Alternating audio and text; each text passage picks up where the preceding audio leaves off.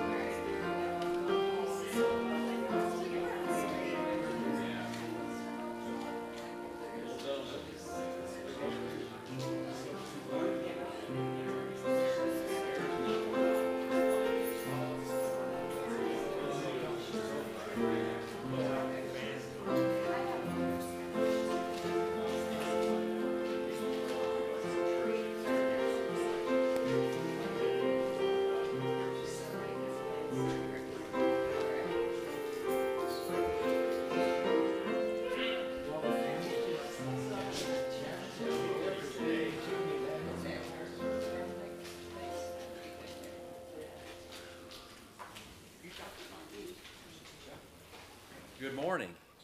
Good to see you all here. So they say the good thing about the first 90-degree day is you find out whether or not your air conditioning is working. And apparently it's not. So I don't know if the windows would help or not, but feel free to open them. Let's take a look at our announcements. Now, O Lord, our God, deliver us from his hand, so that all kingdoms on earth may know that you alone, O Lord, are God. Isaiah 37:20. There'll be no Bible study tonight, no choir practice. We're going to have the holiday weekend Sunday night off. If you haven't already, take a empty baby bottle from the foyer table. That would be directly behind me. Fill it with money and bring it back for the pregnancy center on Father's Day. I know that this is not only us; it's in the entire community. So, a big fundraiser for the center. Prayer meeting Wednesday at 7. You'll see Andrea's telephone number there for the texting contact on prayer chain. Adult Bible study Friday, June the 8th. It's going to be at Cramden Park this time. Bring snacks to share, bug spray, and sunscreen. June's social event, drive-in movie night. You'll see a sign-up sheet there on the helps board, and so we can know how many will come and who's going to ride with who and so forth. So that's Friday, June the 15th. Watch the bulletin and prayer chain for updates. Social planning group will meet at the Armstrong home June the 5th at 10:30 a.m. See Jess. Attention nursery workers, changes are coming to the children's ministry programs. We need 2 more volunteers to serve. If you would like to help with that, see Jolene. And in addition to that, not in your bulletin, attention to new children's church teachers and helpers. There will be a meeting after church next Sunday, June the 3rd, upstairs in the children's church room to go over the new curriculum and routine for the children's church program, which begins in June. So if you're involved in the children's church, you'll want to make that meeting. It's next Sunday, upstairs. All right. Acts and facts. The acts and facts are here. I just happen to have one here. Did you do that for me? So those are on the foyer table. Make good use of those. They're free. Of course, they're free. Oh, did I miss it on there? It's a separate page. Oh, thank you. Anyway, it's on the announcements. I missed it, but they are here. Did an asteroid impact kill the dinosaurs? So, interesting reading on that. And with that, I'll direct you to the scripture for meditation this morning, and that is Proverbs chapter 3, read verses 1 through 18.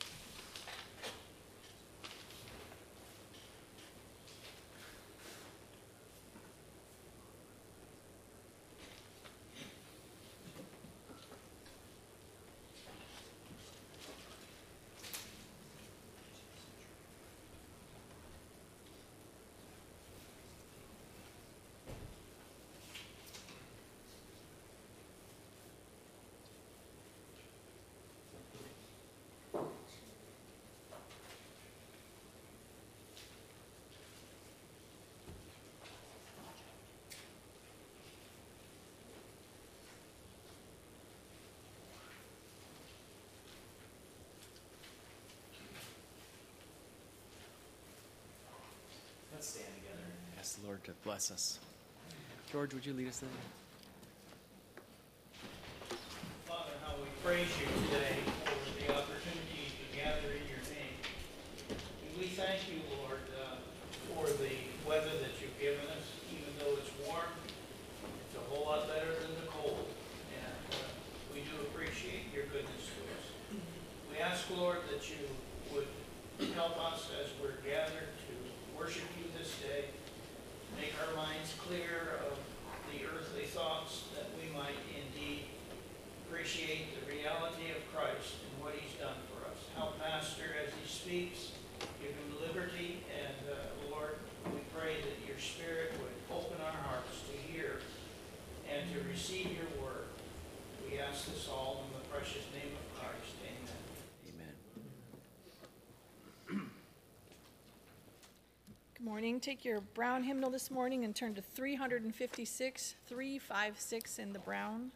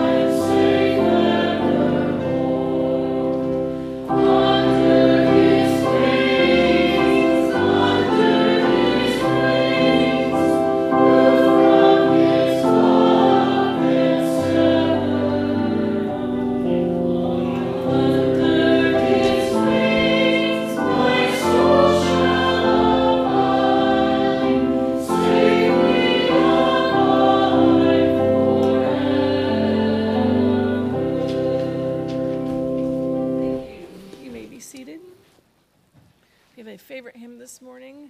Naomi, yours was the first hand that I saw. Naomi. Yes, truth is marching on. Battle Hymn of the Republic. Why do you want this hymn? 569. 569 in the brown. 569. Battle Hymn. Well, it reminds me of God, and it also reminds me of tomorrow, which is Memorial Day, because it says His truth is marching on, and people are serving our country to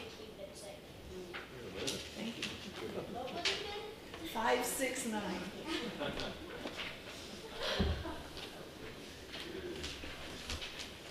Geez, I passed that. What is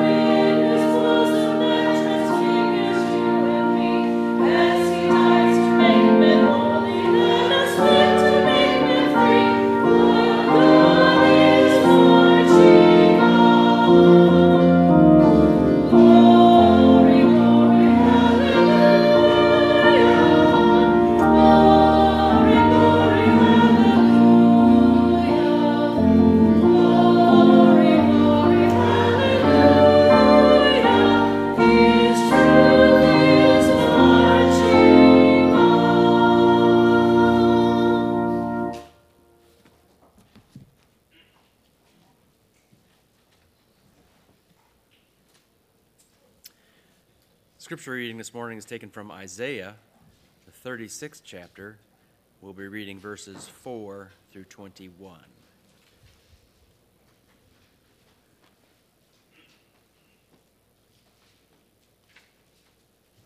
Shall we all stand?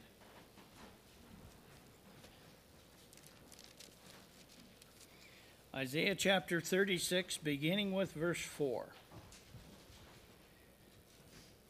The field commander said to them, "Tell Hezekiah, this is what the great king, the king of Assyria, says. On what are you basing this confidence of yours? You say you have strategy and military strength, but you speak only empty words. On whom are you depending that you rebel against me? Look now, you are dependent on Egypt, that splinter reed of a staff, which pierces a man's hand and wounds him if he leans on it. Such is Pharaoh, king of Egypt, to all who depend on him. And if you say to me, we are depending on the Lord our God, isn't he the one whose high places and altars Hezekiah removed, saying to Judah and Jerusalem, you must worship before this altar? Come now, make a bargain with my master, the king of Assyria. I will give you 2,000 horses if you can put riders on them. How then can you repulse one officer of the least of my master's officials, even though you are depending on Egypt for chariots and horsemen? Furthermore, have I come to attack and destroy this land without the Lord? The Lord himself told me to march against this country and destroy it. Then Eliakim, Shebna, and Joah said to the field commander, "Please speak to your servants in Arabic, since we understand it. Don't speak to us in Hebrew in the hearing of the people on the wall." But the commander replied, "Was it only to your master and you that my master sent me to say these things, and not to the men sitting on the wall, who, like you, will have to eat their own filth and drink their own bodily fluids?" Then the commander stood and called out in Hebrew, "Hear the words of the great king, the king of Assyria. This is what the king says: Do not let Hezekiah deceive you. He cannot deliver you. Do not let Hezekiah persuade you to trust in the Lord when he says, 'The Lord will surely deliver us. This city will not be taken into the hand of the king of Assyria.' Do not listen to Hezekiah. This is what the king of Assyria says: 'Make peace with me and come out to me. Then every one of you will eat from his own vine and fig tree, and drink water from his own cistern, until I come and take you to a land like your own, a land of grain and new wine, a land of bread and vineyards.' Do not let Hezekiah mislead you. When he says, 'The Lord will deliver us,' has the God of any nation ever delivered his hand from the hand of the king of Assyria? Where are the gods of Hamath and Arphad? Where are the gods of Sheraphim?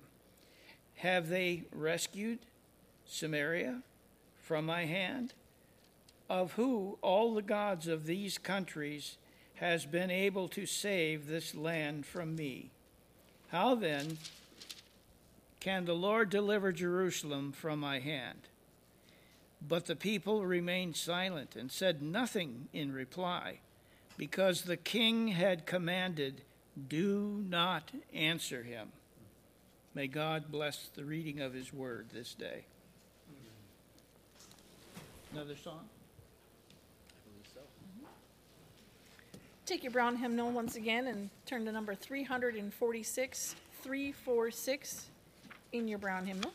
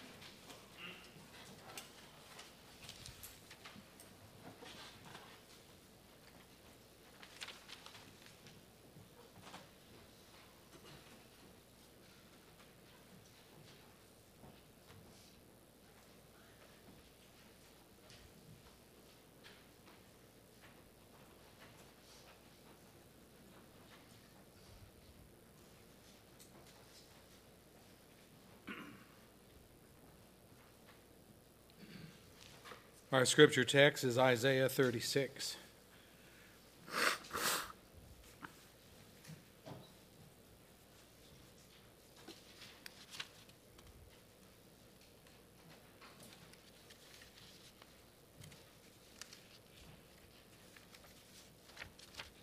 Sorry about the error. We'll get that fixed. Mr. Adam. He's our AC guy. A wonderful guy, too. He got mine working at the house. This must be the year for failing AC systems or something. I don't know. But anyway, we will get it fixed. And just remember, this building was built in 1840. They didn't exactly have AC back.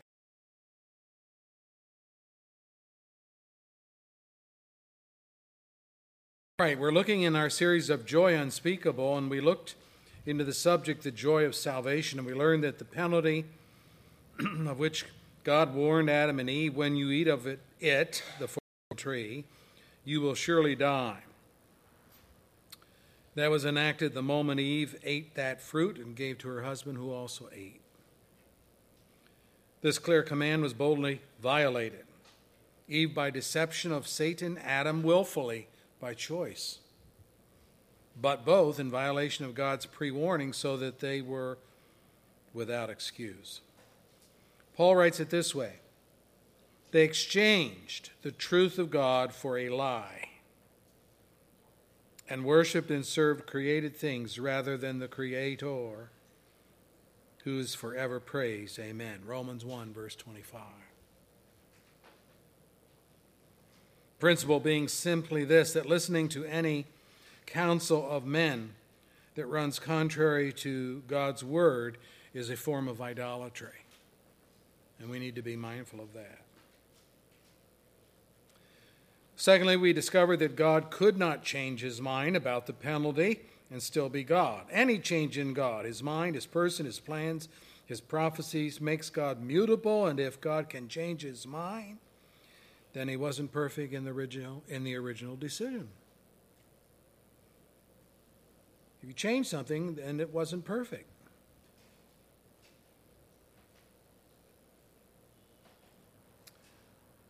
You and I trust God's word, and he cannot go back on it.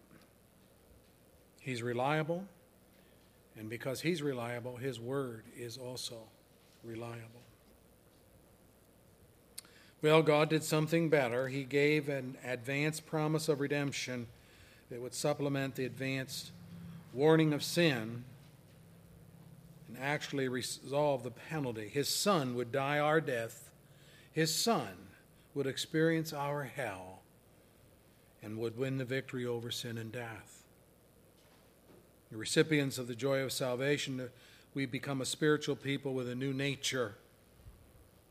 We become people born of God. No one conceives himself or herself in the physical realm, and no one births themselves in the spiritual realm. We are products of God's grace.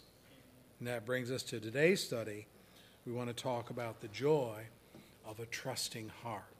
As we do, let's ask for the Lord's enablement.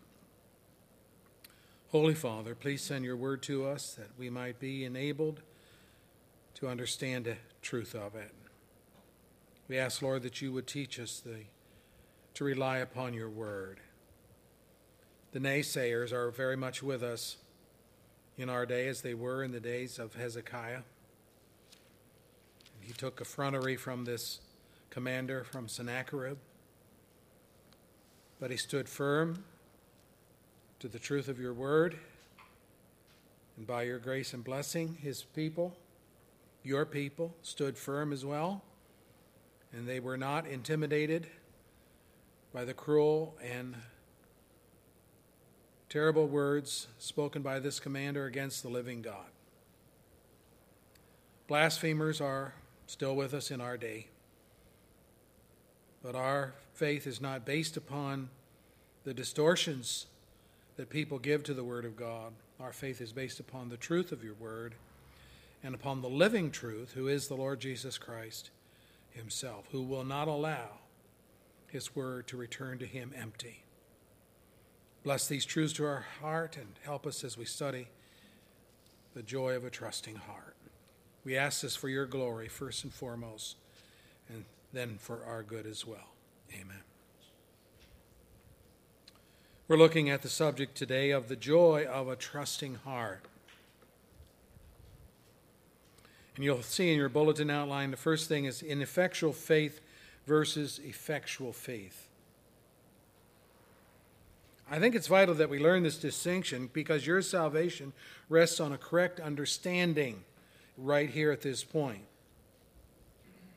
When the foreign commander in the field addressed the beleaguered Israelites, surrounded and confined within the city walls of Jerusalem, he intentionally spoke in Hebrew so that all the onlookers would hear and be demoralized. He knew what he was doing. And the main point was that Israel would be foolish to expect deliverance from their God, just as all those nations previously subdued by Sennacherib were foolish to think that they would be protected by their gods. He says in verse 18, "Do not let Hezekiah mislead you when he says, 'The Lord will deliver us.'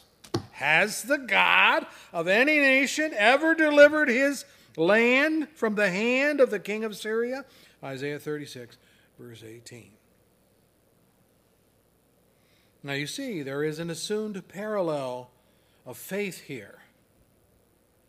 Sennacherib's commander sees no difference between the faith of the defeated nations in their idol gods and the faith of Hezekiah and the people of Jerusalem and their faith in the Lord God.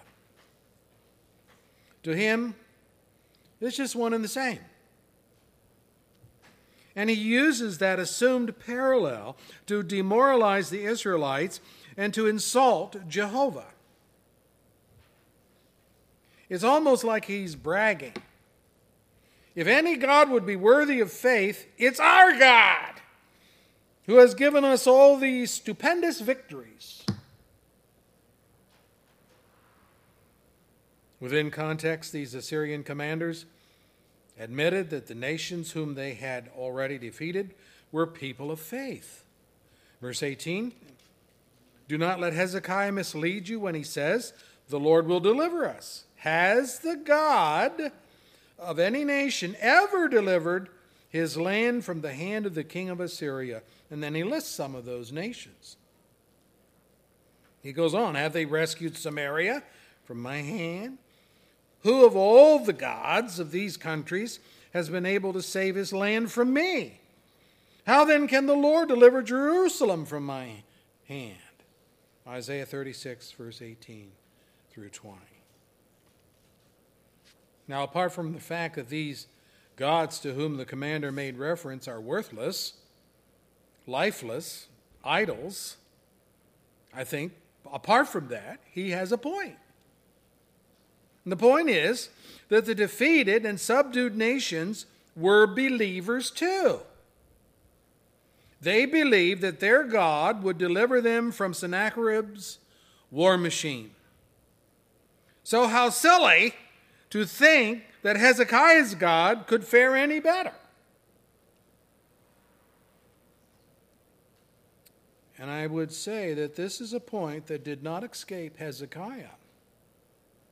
He sent messengers to the prophet Isaiah, saying in chapter 37, verse 4, "Hear the words of the field commander whom the king of Assyria has sent to ridicule the living God." Wow, what a wonderful statement. All this talk about the nations having faith in their gods has not dissuaded Hezekiah in the least. Why not? Well, move further down in the text in chapter 37 to Hezekiah's prayer. Chapter 37, verse 18 and following.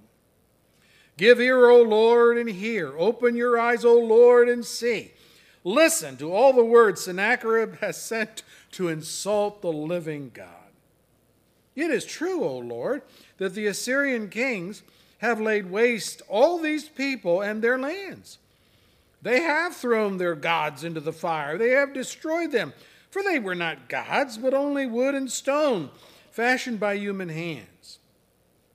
Now, O Lord our God, deliver us from his hand, so that all kingdoms on earth may know that you alone, O Lord, are God. Wow. Isaiah 37, verse 17 and following.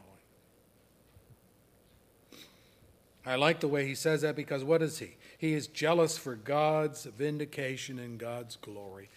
He's not saying, you deliver us, O Lord, or anything of that nature. We're in trouble. No, he's saying, Lord, your name is in trouble. This pipsqueak out here in the field thinks that he's going to attack us in Jerusalem like he's done with all the other kings and their false gods. Belief alone, brethren, is not saving in effect. Let me say it again. Belief alone is not saving in effect. There has to be a right object to your faith. And it has nothing to do with sincerity. I'm sure that all those countries over which Sennacherib rolled his forces, leaving devastation, death, and poverty behind, I'm sure they all sincerely believed that their gods would protect them and deliver them. But the objects of their faith were idols, he says, wood, stone, fashioned by human hands. Isaiah 37, verse 19.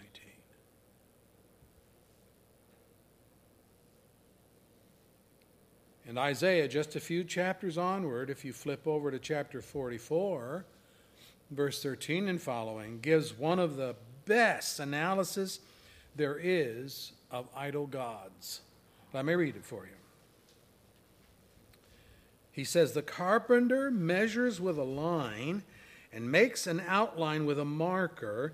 He roughs it out with chisels and marks it with compasses.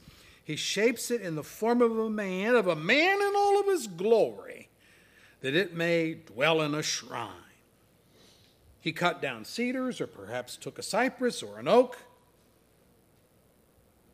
It is a man's fuel for burning. Some of it he takes and warms himself as he kindles a fire. He makes and bakes bread, but he also fashions a god and worships it. He makes an idol and he bows down to it. He makes an idol and he bows down to it. Just think of the incongruity of that.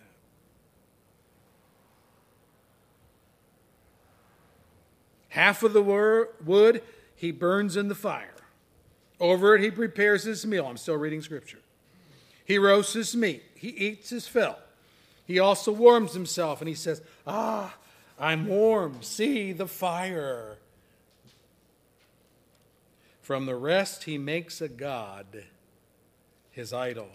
He bows down to it and he worships. He prays to it and says, save me, you are my God. And then Isaiah responds, they know nothing. They know nothing. They understand nothing. Their eyes are plastered over so that they cannot see. Their minds closed so that they cannot understand. No one stops to think. No one has the knowledge or understanding to say, half of it I use for fuel. I even baked bread over its coals. I roasted meat and I ate. Shall I make a detestable thing from what is left? Shall I bow down to a block of wood?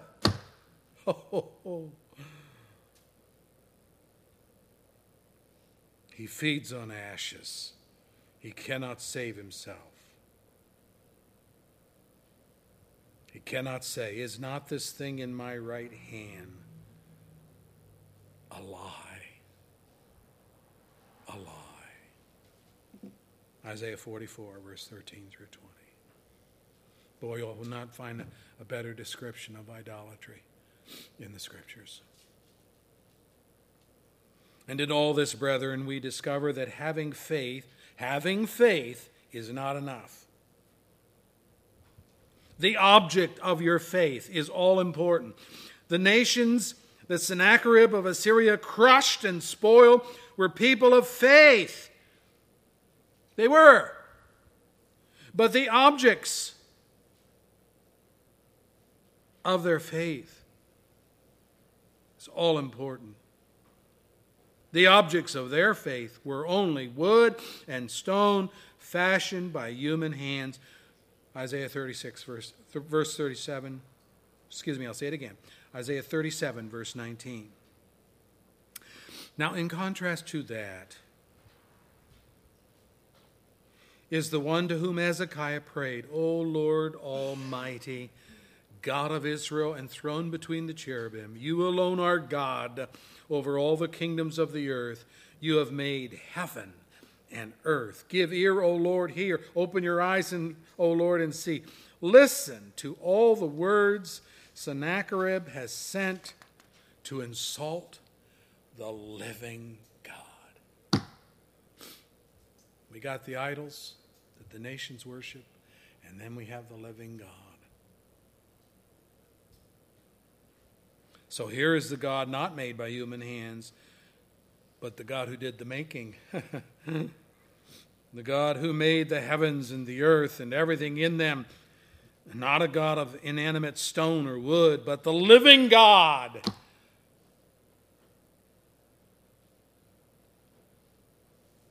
In these days of political elections, we are hearing a lot of people talking about their faith.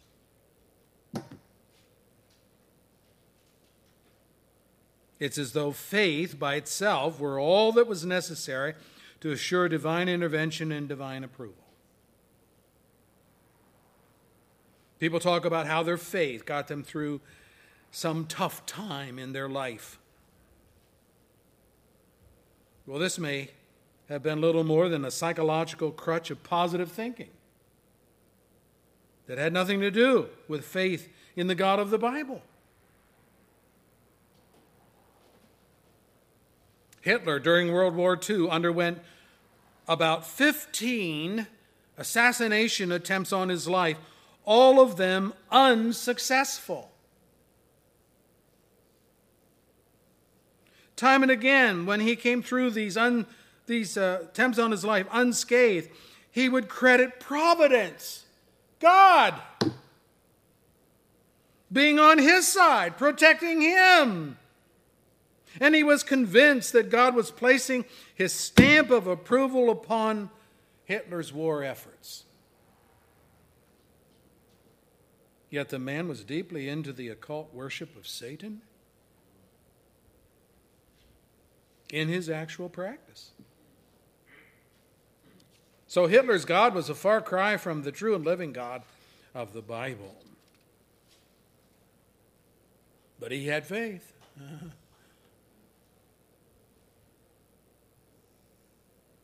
While Americans speak often of their faith, if their faith is not in the God of creation, the maker of heaven and earth, even if their faith is of their own imagination, that is ideological in nature rather than physical, the result is the same. Isaiah says, a deluded heart misleads him. He cannot save himself or say, is not this thing a lie? Paul adds this dimension which most people never consider. Paul writes, even if our gospel is veiled, it is veiled to those who are perishing. The God of this age, Satan, has blinded the minds of unbelievers so that they cannot see the light of the gospel, of the glory of Christ, who is the image of God. Wow. 2 Corinthians 4, verse 3 and 4.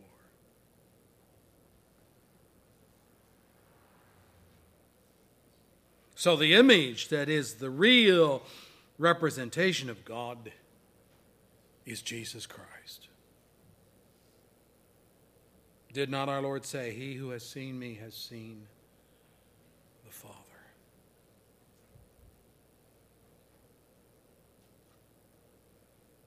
Now then, secondly, faith in God versus trust in God. So, well, you're making some kind of a distinction there. Yes, I am. Note in our text this morning, Isaiah 36, verse 15, King Sennacherib's commander understood the difference, and he slanted his arguments for surrender in these terms. Let me read it for you. Do not let Hezekiah persuade you to trust in the Lord when he says the Lord will surely deliver us. This city will not be given into the hand of the king of Syria. Observe, he does not say, do not let Hezekiah persuade you to believe in the Lord. Instead, he used the word trust. Why the word trust instead of the word believe? Belief is mental assent. Trust is affirmative action. Belief is recognition. Trust is reliance. Belief is principle. Trust is practice. Belief is ideology. Trust is reality. We just learned that a person can have faith, and yet that faith can be ineffectual because the object of faith, what they believe in, is not God but some figment of their imagination. Faith in a man-made conception of God and not the God who is the Almighty, who has the power to truly help. The object of our faith must be the God of the Bible if we truly want results. But now we come to a different issue. What if the object of our faith is the God of the Bible? Okay. Is that enough to assure us his presence and intervention when we call out for help? What if our faith is not in idols of man's making, but in God, the God of Scripture? Does belief in God move the hand of God on our behalf? Do we not hear people say all the time, well, I believe in God? And on the basis of that professed faith, they believe that God is their friend, that he's a refuge and strength and ever-present help in trouble, Psalm 46, verse 1. Did you know that there is a faith in the true God of the Bible, not idols, a faith in the true God of the Bible, which in the end is bogus and does no good? James made a very pointed assertion about this when he wrote, let me read it for you. Faith by itself, if not accompanied by action, is dead. Oh, let me read it again. Faith by itself, if it is not accompanied by action, is dead. But someone will say, well, you have faith and I have deeds. Show me your faith without deeds, and I will show you my faith by what I do. He is saying there is no such thing as faith without deeds. They go together like a hand in a glove. Where you find faith, you will also find righteous deeds. He goes on. You believe that there is one God. You're monotheistic in your faith. You believe there is one God, not multiple gods, just one, the one that is revealed in the Bible. James goes on, good. Oh yeah, good. Even the demons believe that. And they shudder. I'm still reading Scripture. You foolish man, faith without deeds is useless. James 2:17 through 20. What is the apostle saying? He is saying that any faith that does not result in trust, deeds commensurate with the beliefs, is useless or dead faith. Even demons can muster that kind of faith in God, but in the end they are demons still. Their faith in God does not change them. They do not trust Him. They do not actively lean on Him for life and living. They do not adopt His moral principles of behavior. They continue in their wickedness. They continue in their deception. They continue in their lies. And all the while they believe in God.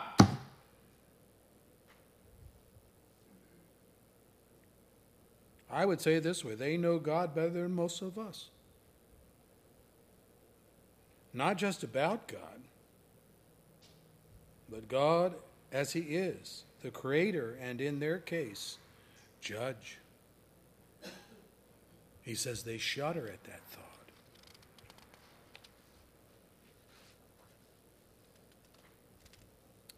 If your faith in God does not change you,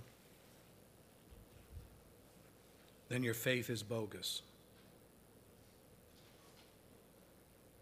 You can call God Savior, but He doesn't call you brother. And I am fearful that in America, there are many, maybe the majority of professing Christians that fall into that category. They know the Bible facts about God. They know the story of creation. They believe in God as Creator. They can recall the prophecies promising a coming Savior. They know they need a Savior.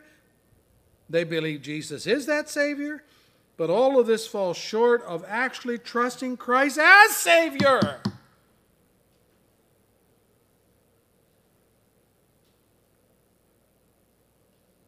Knowledge is good and necessary. True faith believes the truth and shuns falsehood. But faith without commitment is faith without trust. And faith without trust is faith without deeds. And faith without deeds is dead. And dead faith never lays hold of God any more than the demon's faith makes them children of God. We need to take these matters to heart because we talk about faith all the time. We need to be sure that we're talking about things in reality. So then, secondly, what are the characteristics of trusting faith? Characteristics of trusting faith. Let me list some for you. Number one, trusting faith seeks God's honor over personal safety. God's honor over personal safety. The problem with most people's definition of faith is in God is that their alleged faith is all about what God is going to do for me.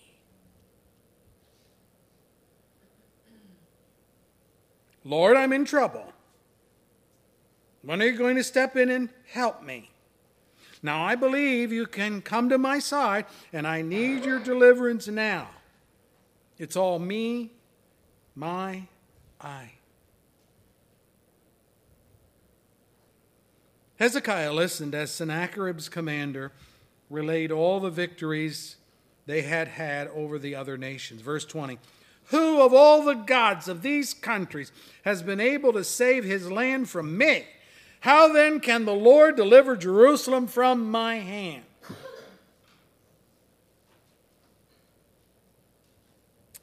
When Hezekiah was informed of this blasphemy, he sent off an envoy of trusted advisors to Isaiah the prophet, saying, this is what Hezekiah says. This day is a day of distress and rebuke and disgrace, as when children come to the point of birth and there's not enough strength to deliver them. It may be that the Lord your God will hear the words of the field commander, whom his master, the king of Assyria, has sent to ridicule the living God, and that he will rebuke him for the words the Lord your God has heard. Therefore, pray for the remnant that still survives.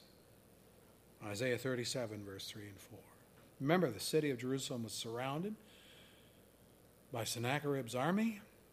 Nobody was going in, nobody was coming out, no food in, no food out, no water. Things were desperate. People were dying, being buried within the city walls. There was a remnant.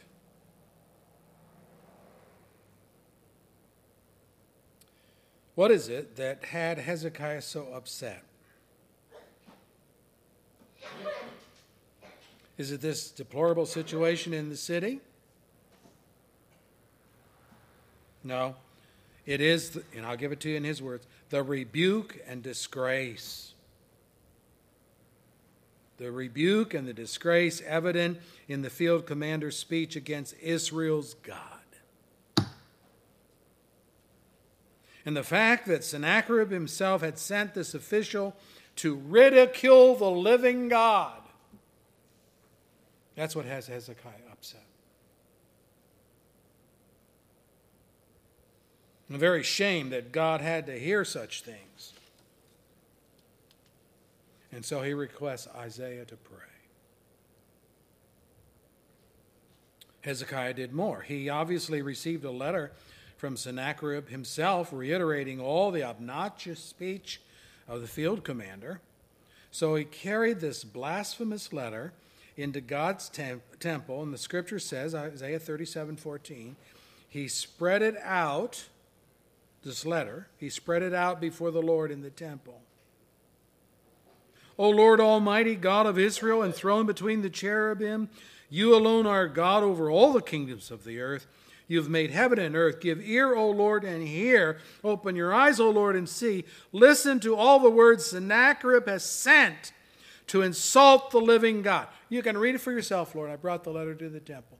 I laid it on the floor there. You can read it. He goes on. It is true, O Lord, that the Assyrian kings have laid waste all these people and their lands. They have thrown their gods into the fire and destroyed them, for they were not gods, but only wood and stone, fashioned by human hands. Now, O Lord our God, deliver us from his hand, so that all kingdoms on earth may know that you alone, O Lord, are God. Isaiah 37, verse 16 through 20. Observe that Hezekiah does not simply pray for deliverance. He states his underlying motive, so that all the kingdoms on earth may know that you alone, O Lord, are God. What I am saying is that trusting faith seeks God's honor over personal safety. Now, Jerusalem was in a bad way. Hezekiah knew that. People were dying, being buried within the city. But that's not what he prays for. He is obsessed with the fact that God is being disgraced. He's being insulted by this pagan king. Secondly, trusting faith seeks God's solution over man's alternatives. As indicated, Hezekiah and his people were in a bad way. They had been under siege for some time. Sennacherib had encircled the city. No one was getting in, no one was getting out. Food and water, the very essentials of life, were scarce, becoming even more depleted by the day. Sennacherib's commander put it in the most disgusting terms. Let me read it for you. Isaiah 36, verse 12. You will have to eat your own filth and drink your own urine.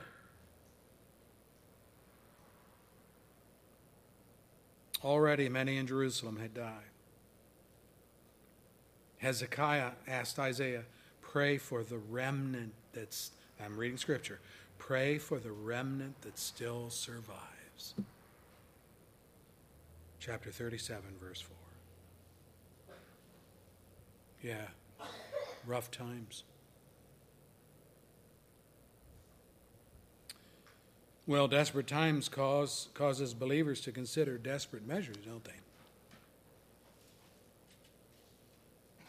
For some, God is not the answer. He seems to be distant, uncaring, unconcerned, and so people opt for secular and humanistic solutions. They want something in the here and now, and they do not want to wait for their prayers to be heard and their prayers to be answered. Lord, we need help now. When are you going to do it?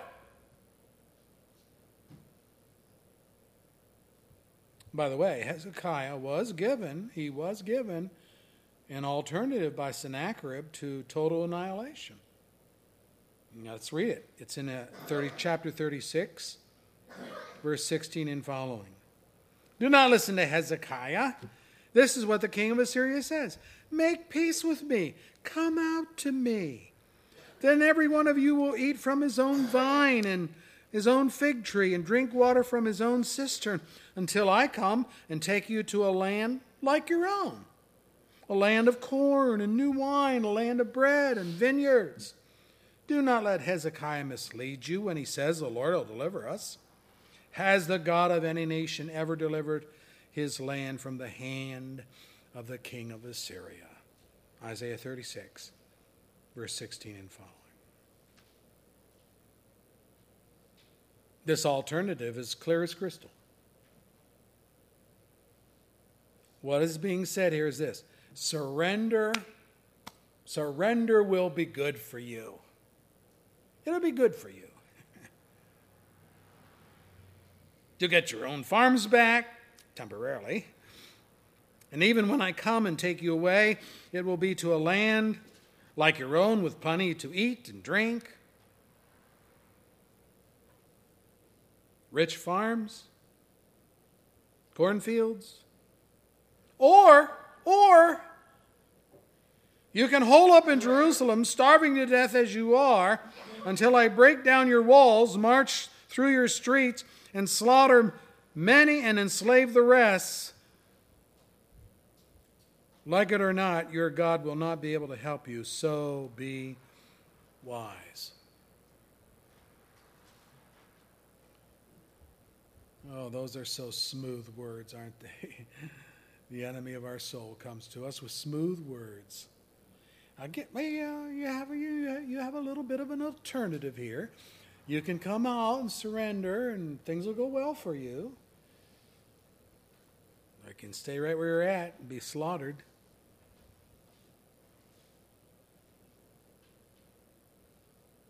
It is a brilliant and diabolical appeal to human reason. Use your head. Life in a goodly land of foodstuffs and wine, or slaughter on the streets of Jerusalem. You choose.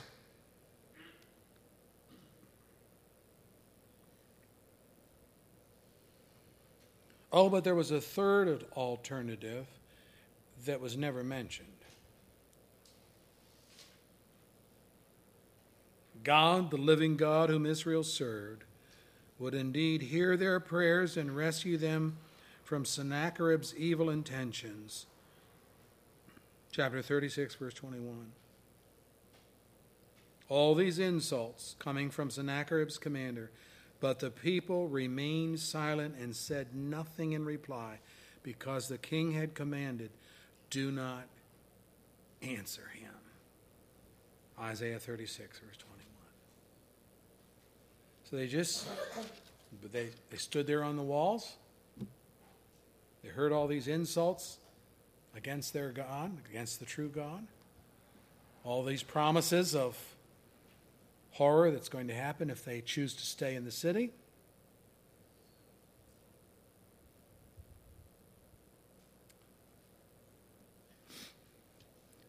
And Hezekiah had told the people, look, when this guy gets up there and just badmouths God and you and insults our Savior, zip it up.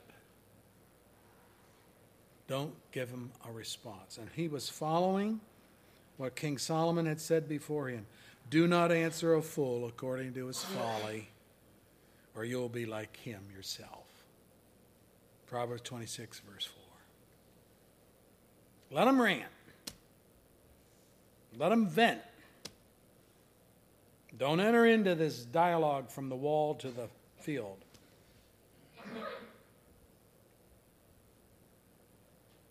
Just trust the Lord. And that's my third point, the joy of a trusting heart. Number one, confident expectation that God will answer our prayers. James instructs us how to pray. If anyone of you lacks wisdom, he should ask God, who gives generously to all without finding fault, and it will be given to him. But when he asks, he must believe and not doubt, because he who doubts is like a wave of the sea, blown and tossed by the wind. That man should not think he will receive anything from the Lord. He's double-minded, unstable in all that he does. James 1, verses 5 through 8. James is talking about a trusting faith, as we've already discovered in the latter chapters, where he talks about faith with deeds attached to it. Hezekiah and his people prayed, trusting God to intervene. God sent Isaiah to Hezekiah, Isaiah being the prophet.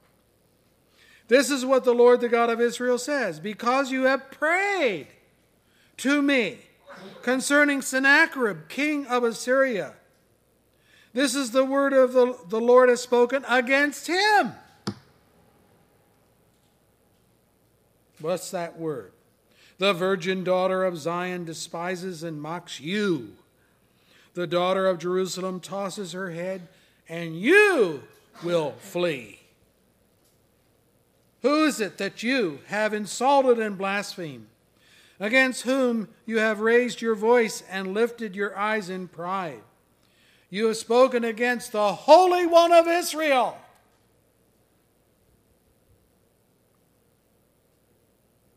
But I know where you stay, and when you come, and when you go, and how you rage against me. And because you rage against me, and because your violence has reached my ears, I will put my hook in your nose, my bit in your mouth, and I will make you return to the way that you came. Isaiah 37, verse 21 and following. Trusting faith experiences the joy of confident answers to prayer.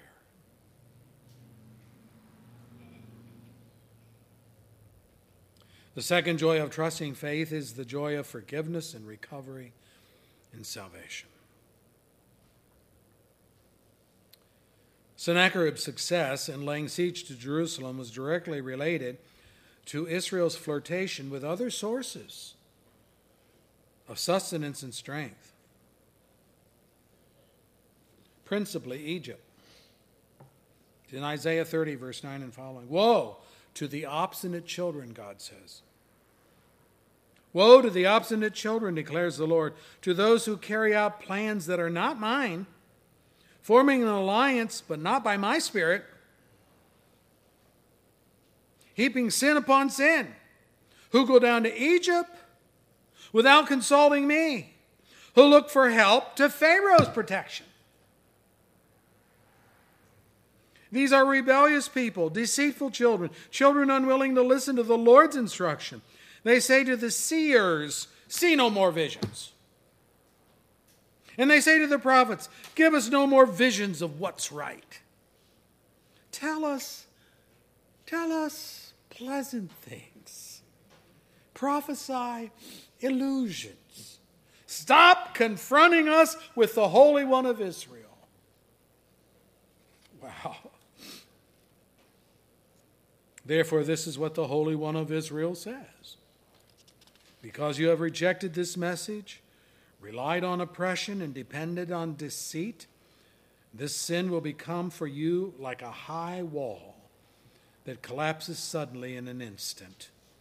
This is what the sovereign Lord, the Holy One of Israel, says. In repentance and rest is your salvation. In quietness and trust is your strength. But you would have none of it. Isaiah 30, verse 9 and following.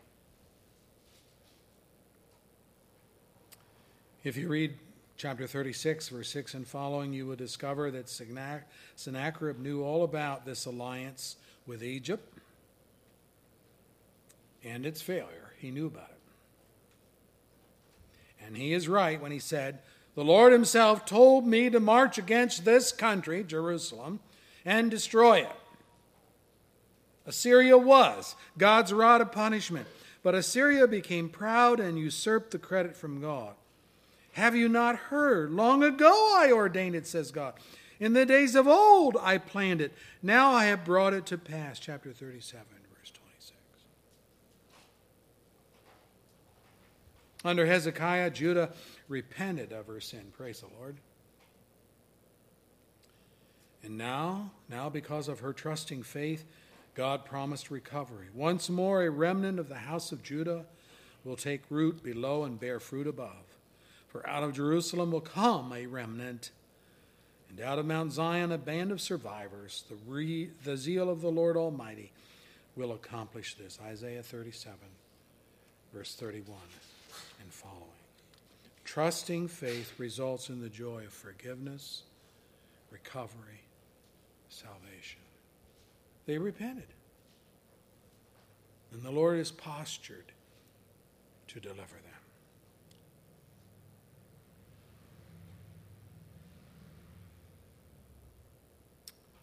It's a great lesson for us. Make your way back to God. Repent, and renew your faith, and God will sustain you.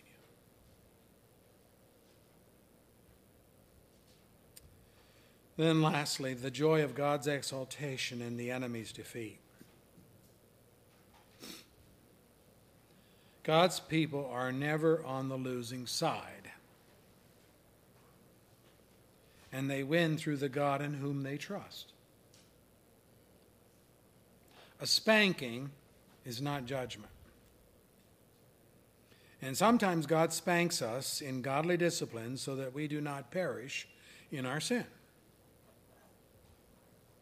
But such chastening is remedial. It's not punitive. Did you know that all of your sins, if you're a believer, all of your sins were punished? Were punished in the sacrifice of Jesus on his cross. God is not in the business of punishing his people. Chasten? Yeah, he'll give us a spanking. Correction, bring us back. But as I said, it's not punitive. Contrast that with Sennacherib's and his godless army. Let me read it for you. This is what the Lord says concerning the king of Assyria. He will not enter this city or shoot an arrow here. Whoa. He will not come before it with shield. He will not build a siege ramp against it. By the way that he came, he will return. I will defend this city. I will save it for my sake and for the sake of David, my servant. Then the angel of the Lord went out and put to death 185,000 men in the Assyrian camp. And when the people got up the next morning, there were all the dead bodies. Wow. I'm still reading. So Sennacherib, king of Assyria, broke camp, withdrew. He returned to Nineveh and stayed there. And one day, when he was worshiping in the temple of his god, Nisroch, his sons cut him down with the sword. And they escaped to the land of Ararat. And Esarhaddon, his son, succeeded him as king. Isaiah 37, verse 33 and following. Men don't mock God and get away with it. Sennacherib had come against the living God.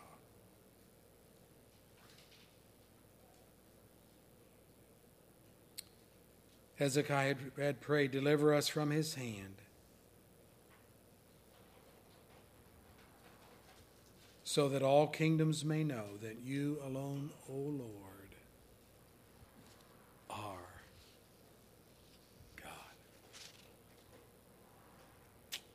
So what about you?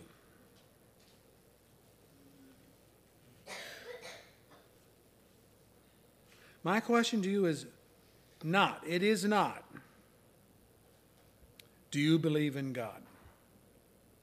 I could go out here on Dryden Road, stop all the cars, and I believe that the largest percentage of people would say to the question, do you believe in God? Well, yeah, I believe in God. That's not the question.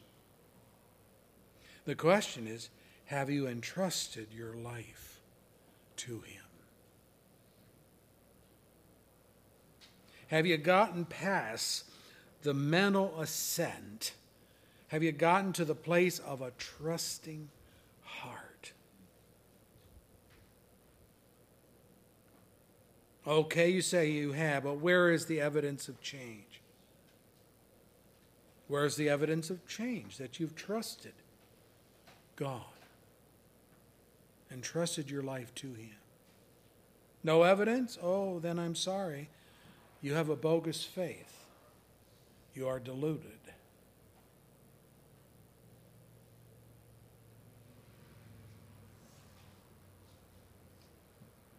Solomon words it this way: trust in the Lord with all your heart. Lean not on your own understanding. In all your ways acknowledge Him, and He will make your path straight. Do not be wise in your own eyes. That's a trusting faith. Only God can give that kind of faith. I pray that God has given that to you. And if not, today, if you hear His voice, if you hear His voice, don't depend upon what you've done, how you've prayed, the fact that you attend church, give money to the church, or any of a bunch of other things.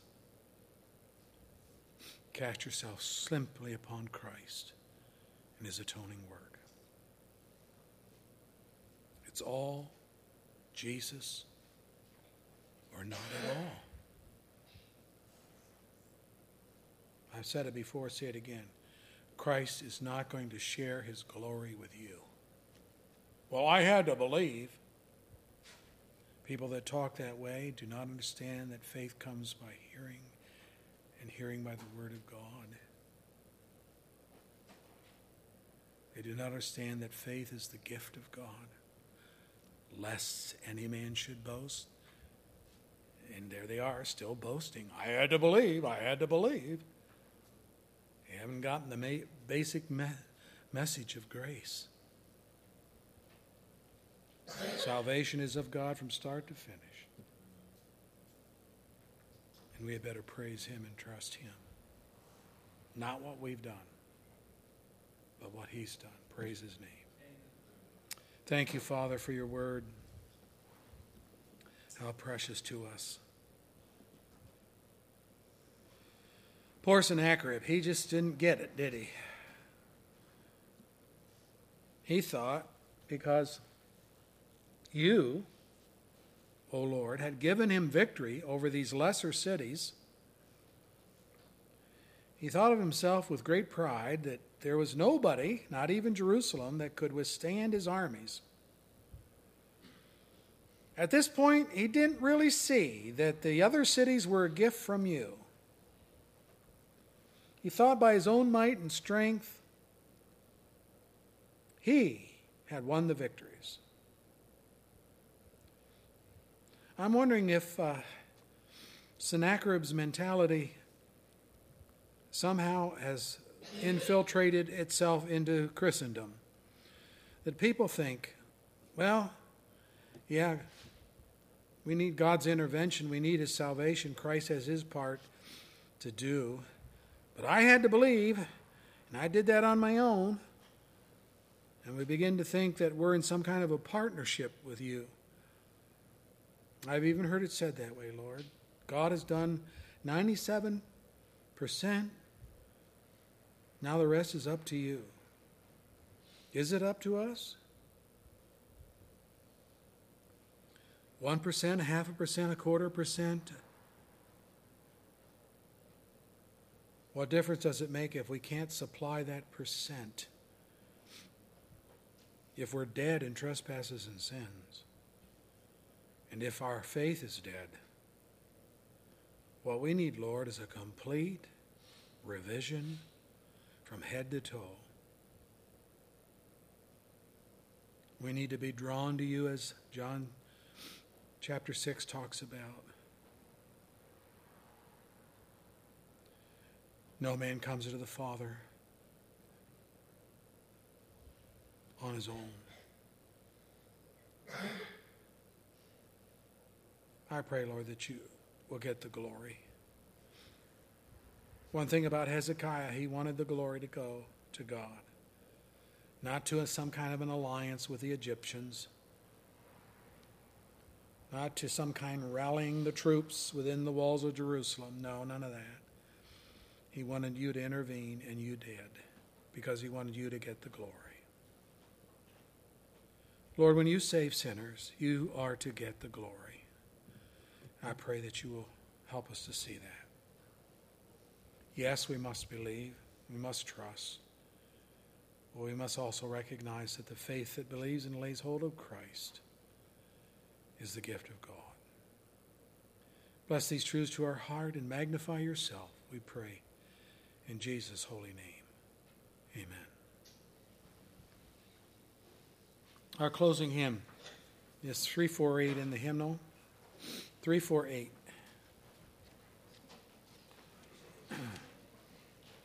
Let's stand together as we sing. 348.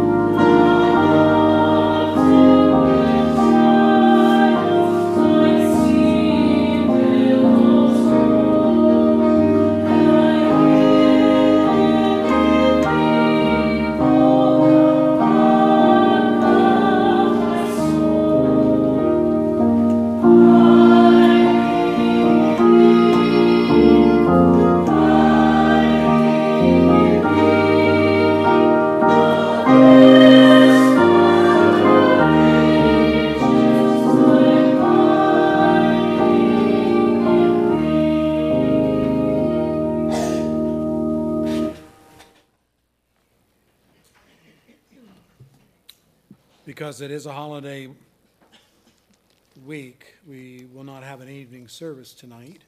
Normally do. Being Memorial Sunday, you might want to look on the board that hangs over the cooler out here. It has memorial plaques to all those of our assembly that have died and gone home to be with the Lord. Those are the people I like to remember in light of the fact that they've kept the faith, right? And they didn't apostatize. Great truths.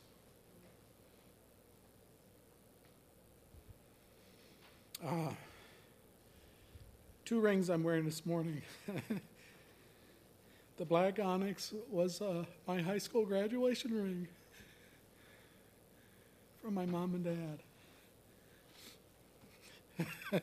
I remember it well because we had a catalog where they bought jewelry from. They kept pointing to don't you like this ring? Don't you like this? They kept pointing to the cheaper ring. Selfish me. No, I like this one. No, I like this one. So in sacrifice, they bought me this one. High school. The little rings from Donna on my 50th birthday, a few years ago. Remembering the people of our past that have loved the Lord, stayed true to the faith. Those are the people that are precious to me. Yes, the soldiers too that died for our freedom. But you know, in Christianity, we're involved in a warfare too. It's a different kind. We do battle against our souls, enemies, the world, and the devil, and our own flesh. And to have victory over those enemies in Christ is a great victory. And one day, absent from the body, what? Present with the Lord in new glorified body. Well, I hope you'll remember these things as you go your way today, and I know you're going to be with family, and that's good. Don't forget the saints that have gone before us. We do have a chapter in the Bible. It's in the book of Hebrews. You can read it.